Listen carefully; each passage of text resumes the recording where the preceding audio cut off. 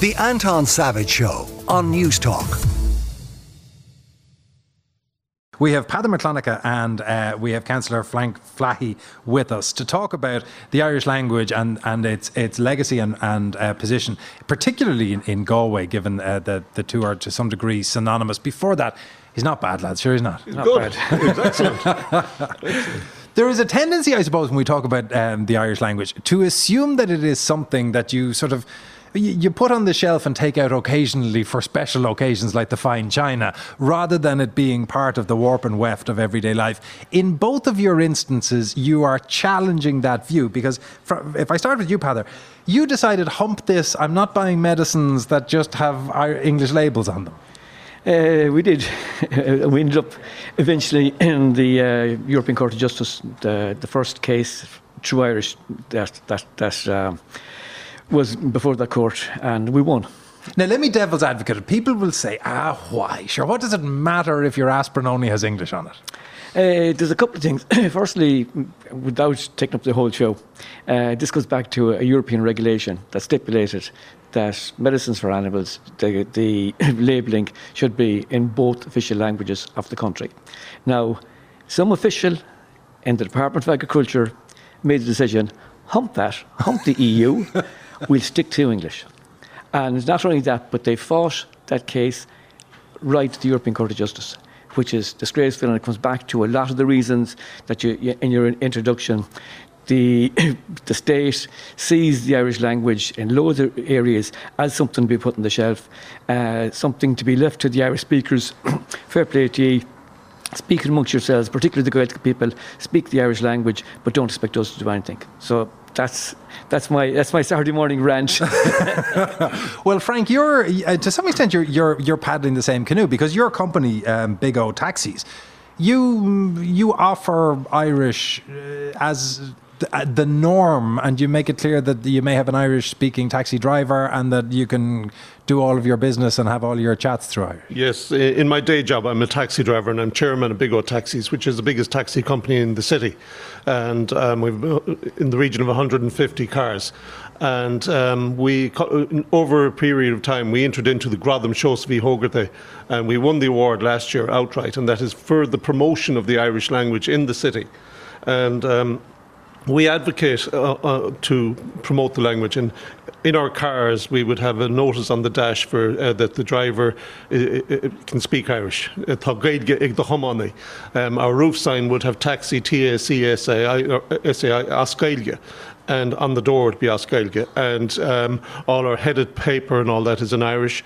We have a facility for people who, if they want to book a taxi through Irish on an app, it's Gaeilge. Anybody who wants to speak. So you're very much putting your money where your mouth is, because it's not cheap to do all of that. Oh yes, and it took a complete turnaround in attitude, and we find it's fantastic. It's very positive. Do you get people jumping in the taxi? 100%, and people actually book taxis because they know that not all our drivers can speak Irish. We've got multinational drivers, and we do have a cohort of drivers who, including myself, who are native Irish speakers, and we have a cohort of drivers who have learned Irish at school and who have an interest in the language, and we work to promote it. And the most interesting conversation I've had in 32 years as a taxi driver, I'm only recent to politics, I'm in politics since 2011. I had a guy from Edinburgh and a guy who's from Hong Kong in the back of the taxi one night, and they had a conversation through Irish like I have never heard before, in that there wasn't one word of English put in. It was complete. Between a Scot and a Hong Kong native. Yes, completely unadulterated Irish. And are the people who want to use the taxis because the drivers are Irish speaking, are they people who are confident Gaelgóir, or are they people who are trying to use... Not necessarily. I would come across a lot of people who would be in college in Galway, because Galway, we have in the region of 27,000 students between the university and what was the RTC. It's now got university status, or GMIT, RT, I've gone back a long way there. I've gone back a long way. And the young people have a fondness for the language, and if they see that it's on your dash that you can speak Irish, they will attempt and they will have a conversation. And a lot of people have a fear of the language because of they don't have a great knowledge of it. But we need to encourage people like that, to encourage them. And a language has to, in order for it to survive, it has to be spoken. Well, it's funny, and you need new speakers and new people and new interest. My late godfather had a line where he used to teach people to sail, and he said that adults, when they're learning to sail, they want to learn how not to capsize, whereas kids just want to learn how to sail. And I suspect there may be the same with language, that there's a certain embarrassment about, I don't want to get this wrong, that makes people slightly shy in using it. Do you think, Peadar, that the kind of moves that you are making and the kind of moves that Frank are making will help the language to survive, but also make it more normal in everyday use rather than, as we said, up on the shelf?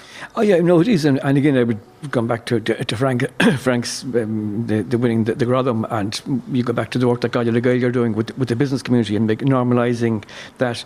And you have to look, I suppose, Galway is different. But 40% of the people of Galway can speak Irish. Now, they don't speak Irish every day, but is it that high? 40? Yeah, I think it's 41% is the official figure. The figure for Galway County would be over 50, but that would include the Conradh Gaeltacht.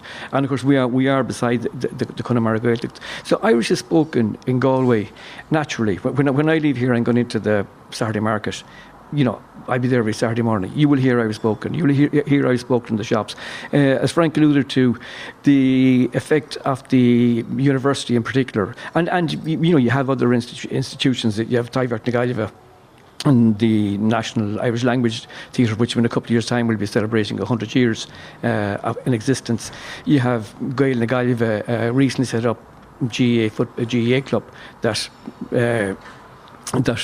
play and train through Irish, and they have women's teams and men's teams, and then they would link in, I suppose, where we would try and link in, coordinate all that and link into some of the activities we say we have in Áras na Gael, the Irish Language Centre in Dominic Street, and kind of tie in that. But it is, I mean, as Frank alluded to, Galway is actually the most multilingual city in the country in terms of the number of languages spoken in Galway. So we would see that the Irish language, as Frank alluded again, has to be spoken and is spoken, but that we would see the Irish language being spoken in a positive sense. Peadar, thank you. Likewise, Frank, that is Peadar Mac Fhlannchadha from Conradh na Gaeilge, and councillor Frank Fahy, who is, of course, Big O Taxi Drivers chairman and driver himself, and, of course, councillor. The Anton Savage Show, Saturday morning at 9 on News Talk.